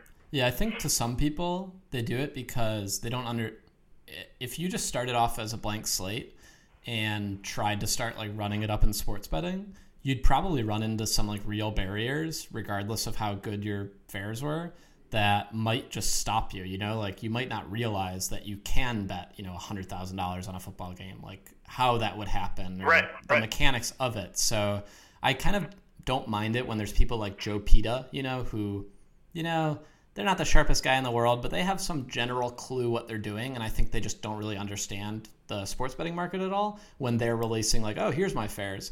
But it's really weird when Rufus, who's like, you know, made an income doing this for 10 years, a long time, is like publishing it. But I think with Rufus specifically, he's kind of pivoting to his next role because he kind of knows the game's up for, you know, making fares and stuff. Right, exactly. And I think it's like funny because I think of like Peta and Rufus in that way just because like somebody was telling I don't even remember what the story was, but it was like Peta doing something with respect to golf that like somebody had already done, or maybe it was baseball, but like somebody had already done like he did 10 years prior. It was incredibly egregious. So he came up with this thing in baseball that he called cluster luck, where like, you know, if you get 8 hits in 1 inning versus 1 hit in 8 innings, you'll score a different amount of runs. So let's adjust that. Yeah, so I think the people in the actual community call it sequencing. Disclaimer, I know nothing about baseball. But anyway, he reinvented it a few years later, or maybe a year later, or some amount of time later, and it pissed off some people, you know, like the Spragers of the world, or people that like really follow MLB, but I didn't really follow it. Right. Then with golf, which I follow, he posted, like, he wrote a book, or like an ebook or something, and he took strokes gained, which is like the one golf stat that exists. It's been around since like 2005 or something, like 2009, a really long time. And he changed it to like PAR was his acronym, like positions above relative, or average positional something. Like he just completely stole the concept and tried to rename it. It was just absolutely absurd. Well, that was the reason I thought of that was because Rufus last week, there was like, and I don't think Rufus is like guilty of doing this all the time, but it was like he was talking about hidden yards on his podcast or whatever, and he was like, I'm going to call this hidden yards, and then like proceeded to tweet about hidden yards for like 6 tweets. And hidden yards is just that like if you're at the opponent 15, you can only gain 15 yards. It's just context neutral statistics. It's like, sure. You know, he's like, I'm going to call this hidden yards, and it was like, well, when did you gain the yards? Where were you when you started gaining them? Field position? Have you thought about the field position? It's like, what the like. Yeah. I get like there's probably some collection of people who are like reading his shit same way I was when I was reading like Haralabub shit, you know, 8 years ago, and probably reading it and being like, oh, that's interesting, I hadn't thought about it. Like there probably are those people, But it's just the idea is weird to me. They're being like so involved in this space and be like, I'm going to call this hidden yards. Yeah. And pretend that like it's not something that people are like doing. Yeah. Let's see. We got one here from Rufus. He says someone trolled someone about Nate Silver, which is, very people have opinions on him. And Rufus goes, "How did Nate Silver fail last time? He was above market on Trump. You would have made money betting on him." And Favre comments, "Shocked to see you siding with a guy who willfully publishes the outputs of crappy models." It's like the perfect description of each of them. 100%. That was a good one. I had it. There was another one. I had it labeled as government shutdown, which was good. I think it was like, great. So the notice was like Fresno State versus Air Force been postponed due to the government shutdown. It was like a Don Best alert. Right. Favre was just like, now that it's impacting gambling, it's time to get nervous. Yeah. That's great. That's so crazy that game was postponed because of the government shutdown. Yeah, it is wild. But I guess that I don't know anything about I don't know how either. those government shutdowns work, but I guess it's Air Force, so I don't know. It's weird. Yeah. All right, well, let's pick one more topic to finish it off on. What do you want to talk about? I don't know if this is like the right topic to finish it off on, but I didn't like that Joey Nish guy, that whole fucking Kelly and Vegas saga. Oh, yeah. On a podcast. If you want to... That was fucking bad. What do you got? Which was like... Well, you want to give a summary for the listeners? Yeah. So essentially what happened was he went on a podcast and he went with three dudes who he is friends with or close to. I don't know what the actual how he relates to them, but they were friends of his and went on this podcast. And then when he went on the podcast, apparently it came to light that he had made fun of Kelly in Vegas years before, rightfully so, like anybody should. and then she must have just through her connection to Wager Talk, which is just a fucking tout site that you don't really need sponsoring your podcast anyway, told Wager Talk, they were like, yeah, we're going to pull a sponsorship or something of that nature. And this guy basically went on Twitter afterward and was like, look, I just want to bury the hatchet with you, Kelly in Vegas, all this shit. Now that this is affecting some friends of mine, the sponsorship for their podcast. And it was just so fucking egregious because it was and obviously there's a close connection to Groovin Mahooven, rest in peace, who actually did pass away. And when he passed away, Kelly in Vegas legitimately tweeted celebrating his death. So a lot of the people who were replying were very closely connected to Groovin and were you're just don't sympathize with someone who's just colossal piece of shit. Yeah. But it's also just bad because I think Sprague had a pretty apt reply, and I'm just paraphrasing here, but it was basically just you shouldn't have to sell yourself out for somebody who is a tout and a shitty person to save a sponsorship of a shitty tout site. Right. Wager Talk is not it's not like Kelly in Vegas was connected through Samsung or Sony, and Sony was paying these people a bunch of fucking money, and she just so happened to be. It would have been wrong regardless, but it's they're protecting the Wager Talk sponsorship of their fucking podcast. You could probably pass on the Wager Talk money. You'll live, and you should pass on the Wager Talk money. Yeah. Yeah, it's funny to me that this was kind of some gambling Twitter drama, and then Bet the Process, when they were sponsored by the Action Network, was also some drama. Oh, where, that was they bad, addressed yeah. it every episode. I haven't listened to that one in a while. But it's just kind of funny to me, sitting here in a random apartment in Canada. I guess their podcasts are maybe of higher quality than this one, but my production costs are zero. I plug in a USB cord to my laptop, and there's a microphone. It costs me $80. It just seems I don't understand why there's always these beefs. The podcast voice quality is not better. Nothing's better. It's just it sounds exactly like this, and you're just kind of okay. There is no production cost. Not to mention I don't know. I don't understand. You buy a microphone or something. If you really want it to sound clear. Right. Get some audio equipment that probably costs you a couple $100. You probably have made that. If they've made that from Wager Talk, they can just tell them to fuck off now. They've got all they need. Yeah, I think it's just weird. Yeah, I think it was I kind of agree with you in Seville that it wasn't a good thing to do, and I honestly think that he kind of agrees it wasn't a good thing to do, and I think he now regrets it. Right. Yeah. Right. I mean, Kelly in Vegas, obviously, celebrating people dying is probably not a good thing. Like, I Yeah, think I yeah. understand kind of all sides here, and everyone kind of seems justified in reactions. Right. Yeah. Well, no, the funny thing about this is a little different from this Kelly and Vegas thing, but the funny thing about the bet the process thing when it was all happening was like, it's Jeff Ma and Rufus. Like, for as much as like I chide them about being like weird with respect to sports betting, it's like they're just like two rich people. Like they have money. Like, I know. it's not like they need fucking Action Network sponsorships. At least the guys who like, and I'm not sympathizing with these dudes who like let Wager Talk sponsor their fucking podcast. At least they're probably doing it as like a shitty form of income. You know? Well, yeah, it's like I mean, everyone's kind of like that where, you know, you have some sort of principle, and then if like your friend violates it, maybe you don't anymore, which maybe is fine, you know, if you like have allegiance to your friends. But, you know, Bet the Process talks about touts and stuff, and then it's like, oh yeah, sponsored by the Action Network. Every episode, people are like, why the fuck are you sponsored by the Action Network? Why don't you not? In addition, the podcast sounded terrible. It's like always awful sounding. That's like part of the reason I stopped listening to it. You can't hear anything.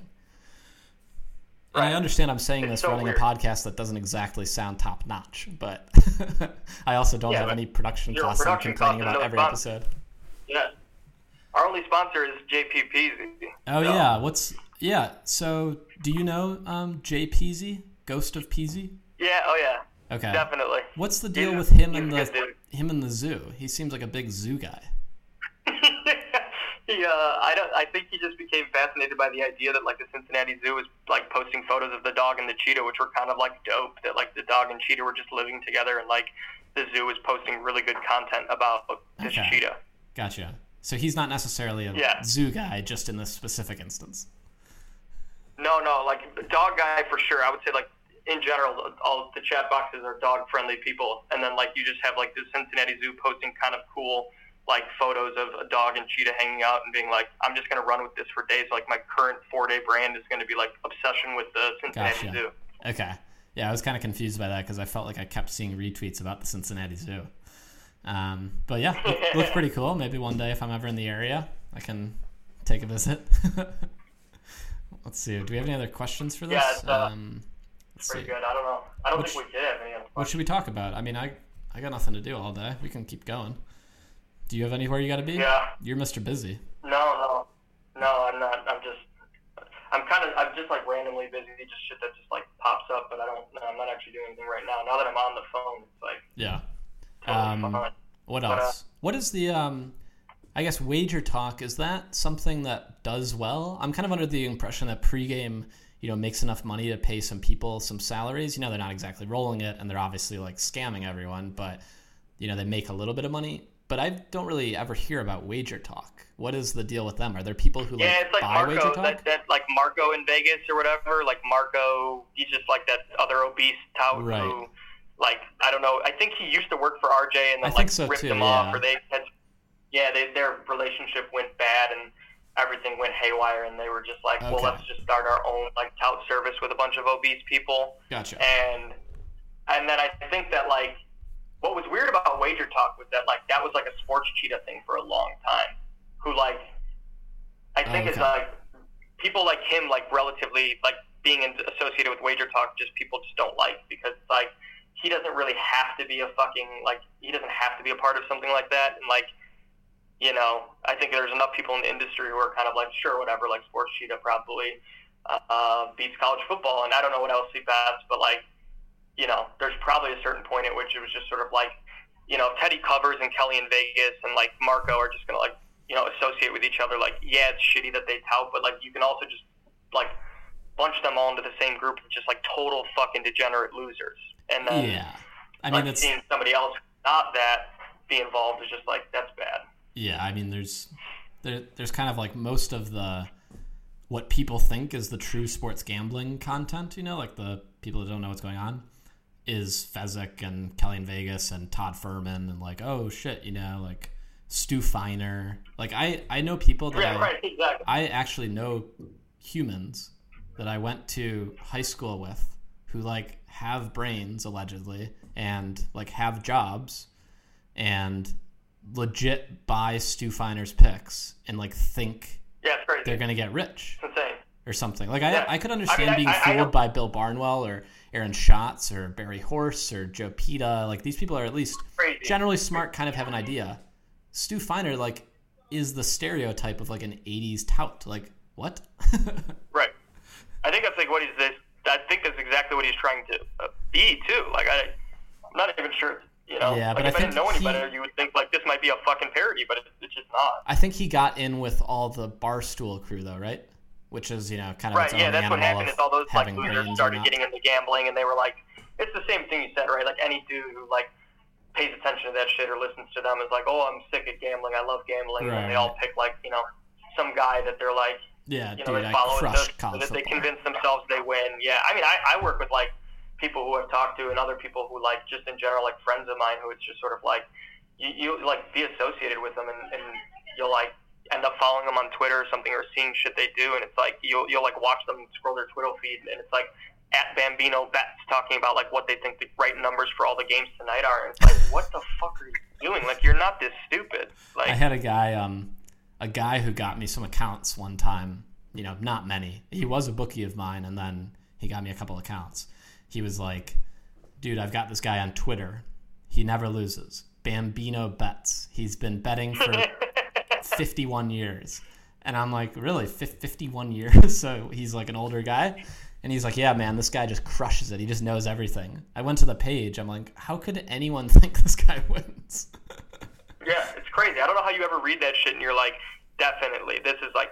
But that was the other thing. Like, I probably left this out of my intro, but that was probably the other reason why, like, I kind of just naturally was inclined to just, like, into this fucking, I don't know, you know, Seville, whatever, that space was like.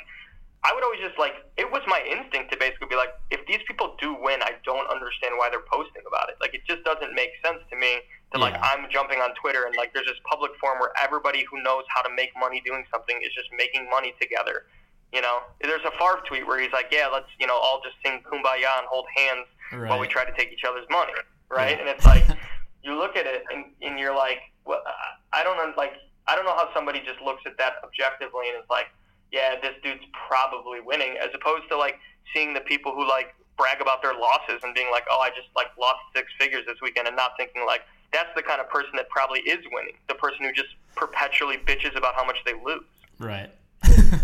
Yeah, I mean, I think it takes a little bit of knowledge to realize. I mean, I remember when I first started following, like, you know, legit Philly Godfather and Todd Furman and being like, okay, so, like, the line moves, how does this work? And it takes a while to figure out, like, you know, what's actually going on. Oh, that's a good topic. Todd Furman, did you know his dad was, like, a, like, finance felon in Chicago? There's, like, a really good story about how his dad got, like, arrested for committing some sort of, like, financial... Yeah, something, yeah, I forget, it's in Chicago, too. It's like, I guess his sister went to, like, Hersey High School or something, like, suburban high school in Chicago, and yeah, his dad was, like, a felon who committed, I don't know if it was, like, fraud or, like, it was some sort of financially related, like, crime that he was, like, Mark Furman? Maybe he was doing, like, a Ponzi scheme or something. Is this his name, Mark Furman? Oh, that's a retired police detective. No, maybe it's not Mark. What is this?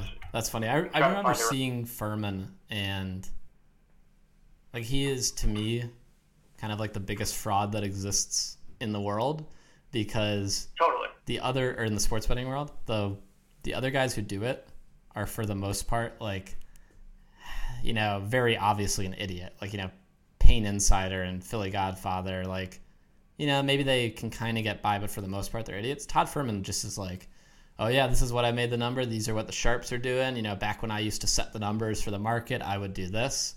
And, like, it's like, what are you talking about? I mean, maybe, I don't really know how Caesars operates. Like, I don't know if you, like, I think that's where he worked, right? Yeah, I think something like that. I don't know if they take a bet or if you can bet. Like, I don't really know the whole betting in Vegas sports books thing. I'm under the impression it's irrelevant. He always claimed himself like an odds maker. He clearly wasn't. He just, like... Yeah, I don't even think at Caesars he was an odds maker. Caesars, who knows? Yeah, I don't think he was even involved. Yeah, it's crazy. I think he has like 100,000 Twitter followers. But I guess Aaron Schatz does, too. Also, I think now he realizes, too, that, like, he just doesn't...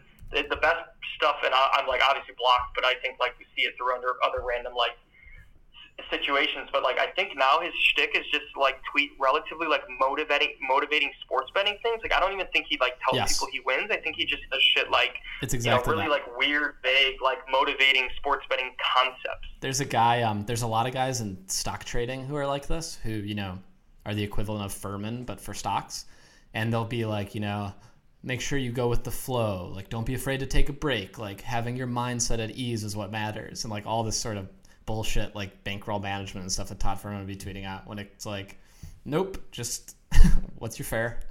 Look at the market. Exactly, right? What do you make it? And Todd Furman's got like the seven steps for adequately managing your fucking bankroll. Right. It's like bankroll management. If you win, you are very quickly betting as much as you can. Like not a real thing. Right. Unless you're betting, Premier League or NFL and like have a $10 million bankroll and are like deciding between, betting 150K and 350K, but obviously that is a tiny, tiny subset.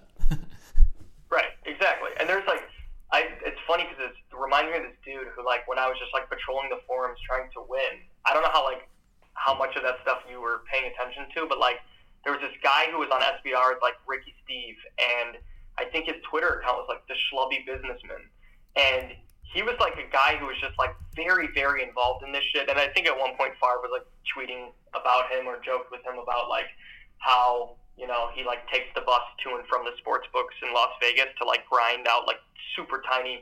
He was just a guy who was like betting off marketplaces basically and just sort of like bonus whoring during like the height of the bonuses and, running up like, I don't even know how much money he was making, but probably running up accounts and just like bonus whoring and betting off market shit. And even he tweeted at one point, it was like relatively contentious a few years ago, where he was like, the thing to do is like manage your bankroll. Like people think betting EV stuff is really the hard part and manage your bankroll is the easy part. It's the opposite. Like finding EV stuff is easy. And I think like multiple people were like, what the fuck is wrong with you? Like, that's definitely not the case. Right.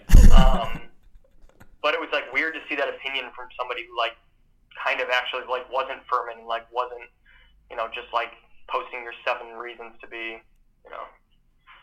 Yeah, I think a lot of people that do bet on like the low end, even if they make money, are probably just running good, or the true return numbers are really, really low. So if they do end up betting too big, because, they might be betting $500 units or $1,000 units or something. If you bet too big, you might like legit go broke because your edge is so tiny. If it even exists at all, it might not exist at all. But when you have like an actual professional, like you are very quickly limited in pretty much every market except a few, which, I don't play in the ones that are huge, but it seems from your discussion earlier and all my knowledge that it's quite difficult to operate in those markets. Oh yeah, absolutely. All right, I've got a question from Rick. Most annoying Seville member. Most annoying Seville member? Yeah, most annoying civilian is what he says. I guess it's annoying to who would be like annoying to other people is whoever trolls the most. I think technically like plus EV Analytics is in Contrarianville, and he's kind of annoying. He counts as Seville? I don't think so. Like it's just somebody put him in there because it was like, I don't know, they were making a gambling list, and gotcha. So I wouldn't count him as I would Seville. not either, yeah. I think what I would say the most annoying person in general, like even the most annoying contrarian style is the one in which you're just like disingenuously arguing the opposite because it kind of makes you look good. There was a Favre tweet about this too, actually. There was the other most annoying people are the ones who just like, and I don't have anybody pegged per se, but they're just like people who post that like their Vinny was holding like 3.5 when the line never got to 3 or something in like college basketball or whatever the fucking sport.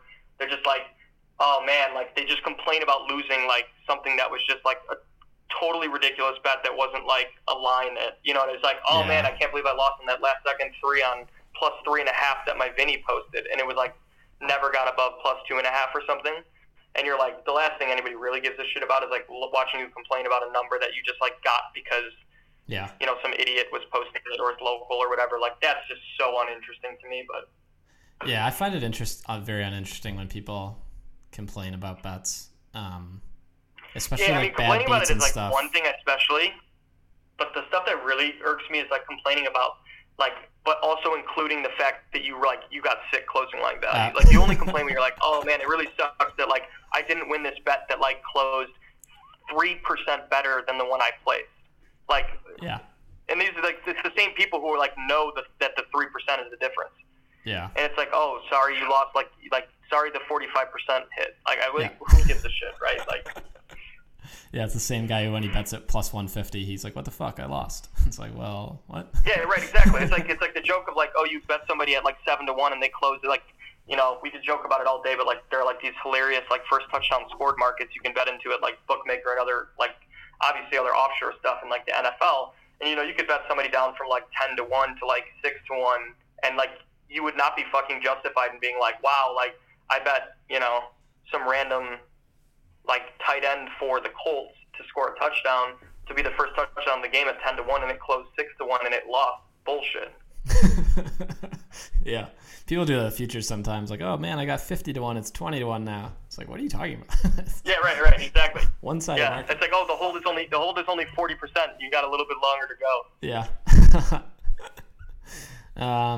Who are the legit top sports bettors is another question from Rick that I guess is just gonna always be asked until the end of time. Yeah, that'll always be asked. Yeah, I guess I don't know who the legit top sports bettors that I know are Favre and Diggs. Yeah. Chew. I'd say it's shocking to me how many are on Twitter. Like, I know maybe 5 or 6 that I know for a fact like bet and win, and it's just kind of like crazy that's these random people, but I guess I'm the same thing, so. I gotta find this tweet now for Favre because like I wasn't gonna read it because it just didn't fit into the conversation, but now that we're talking about it, he tweeted in May of 2016. He said, "I'm unquestionably an icon, but the real heroes are out there waiting for blue circles 24/7 and never tweet about it." Yeah. Like hashtag grind in the shadows. Yeah. Right. That's great. I mean, yeah, I wonder how many of those people exist, because it doesn't seem like there's that many people that move the markets, and a lot of them seem like known, and a lot are on Twitter, or, you know, you kind of know of the person through a guy on Twitter or something. I wonder how many people are out there like legit grinding in the shadows. It seems like it would be less than 50% of like the top bettors would be grinding in the shadows versus like some Twitter persona. Although maybe I'm wrong. I don't know, like maybe this is just like the fantasy version I made up in my head, but I just envision like some random like, you know, Russian dude who studied at some like super famous but not popular like European university. Sure. And you know, it's like some sort of fucking like that's just the fantasy person I made up in my head. It's just like some sort of mathematical genius who just like, you know, always has just like never been enamored with like randomly popular like culturally popular things, was just like a fucking math nerd and was like, I could make a bunch of money betting sports, and then just like decided to do it and like never talked about it. Was just sort of like content with that and moved on. Yeah, I mean, I guess. But that's like obviously just some totally random, weird, made up scenario in my head that I. Yeah, I don't know. It's hard to know. That's why the question, who are the legit top sports bettors, will never be settled. But that's why I think, honestly, my guess would be like some insane number higher than 50%. Like, I honestly think that, like, I don't know, maybe like I just think that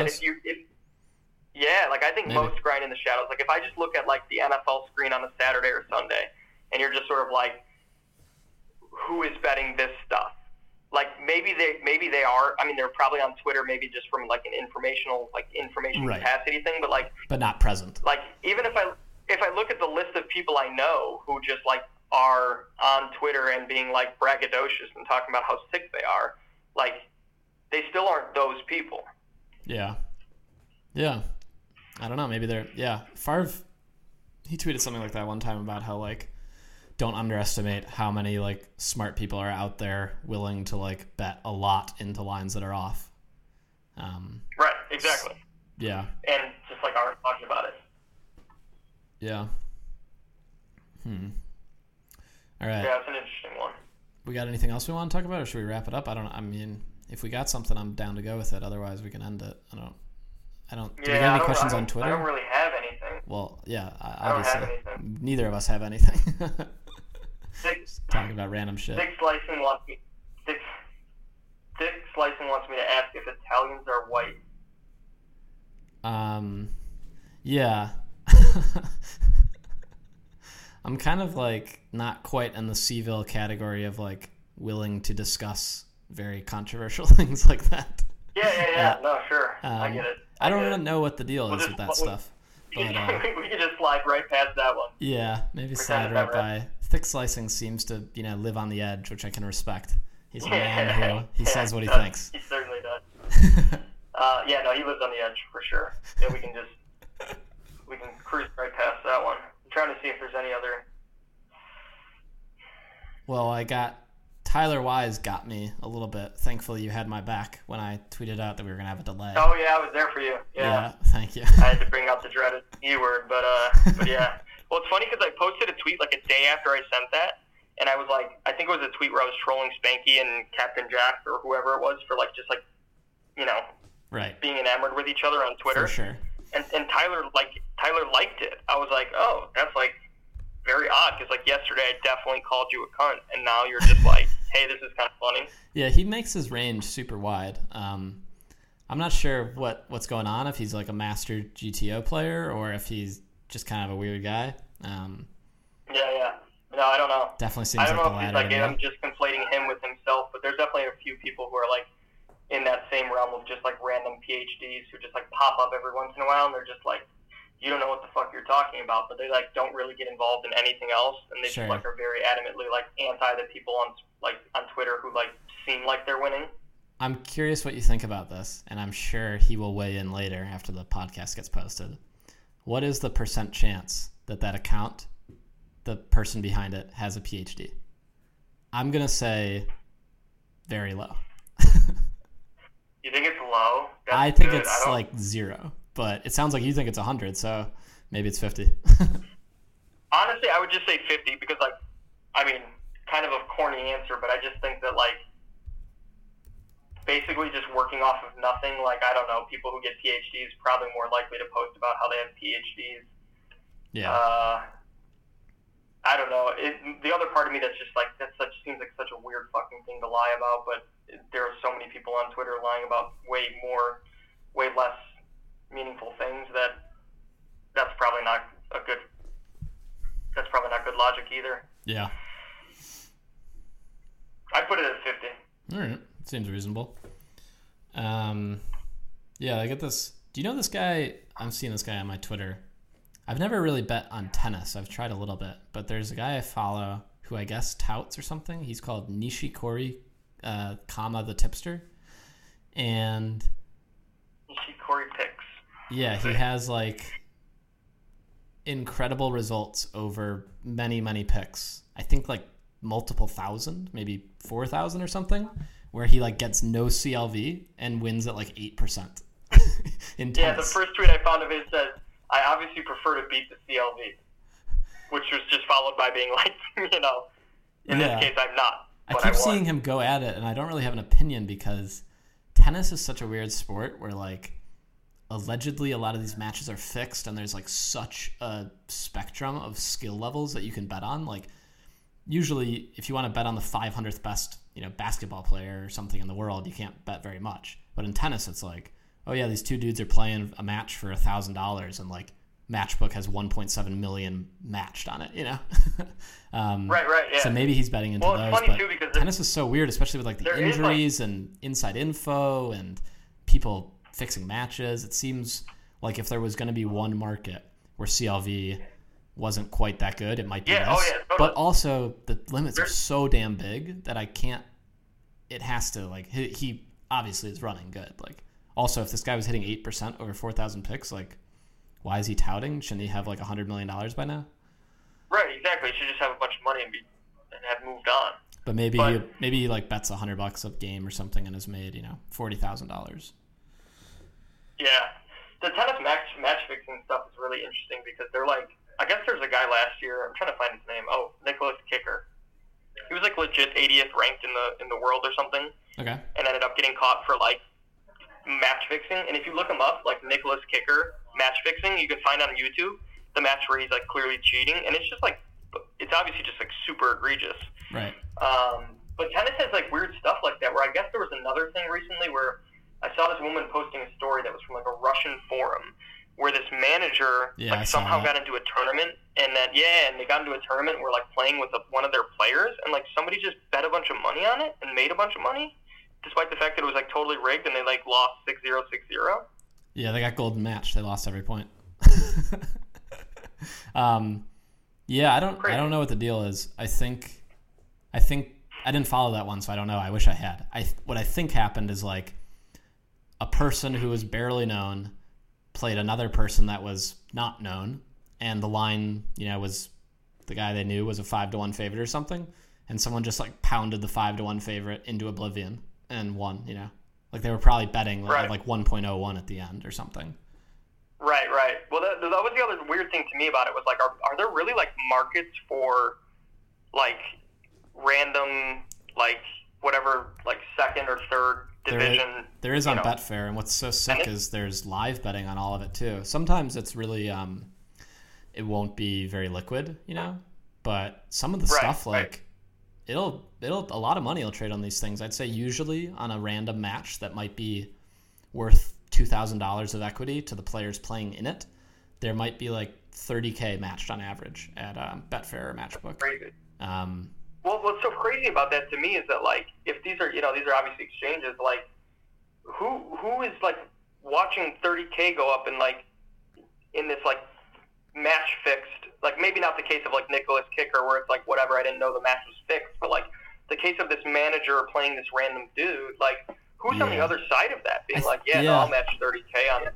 I wonder if it was like, okay, I'll take the other dude 8-1 filled. Then it's like, okay, how about 15-1 done? Then he's like 30-1 done, and he's like, what is this match fixed? Like I'm getting 100-1 on this guy. You can't be that bad, or something.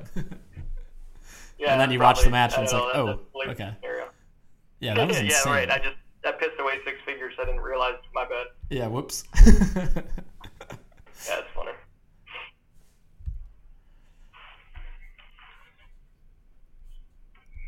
Yeah, I don't know. I don't know if I have anything else. All right. I'm exhausted far. Oh, I do. Oh man, we should have time for this. Okay. This is a good one because it's a topic, but David Purdom, that like sports betting sports writer. Right, I know him. Wrote some story in August of 2018, and Favre just put like, I'd rather make $40K a year betting $50 at a time at a William Hill kiosk than whatever the fuck it is you do for a living. Right. Yeah, those guys are which weird. I thought was funny because I just find like the people like Purdom and Dustin Gauker, like I just find them like just totally unbelievably insufferable. Yeah. And they like have such strong biases against people like from within the community, especially the Seville types, right? Like such strong biases against people like that, which like whatever, I can understand how they get to that like point of view. Agree, yeah. But like it's still so like these are the type of people who like work for places like usbets.com or whatever, who are like have investments in like sports books succeeding in specific places, or like legal sports books like having success. And like Gauker will just be like, he has this like insane mission against offshore sports books where he's like, they should all be shut down. It's illegal. And like that's his thing, is he'll just continually post about how it's illegal.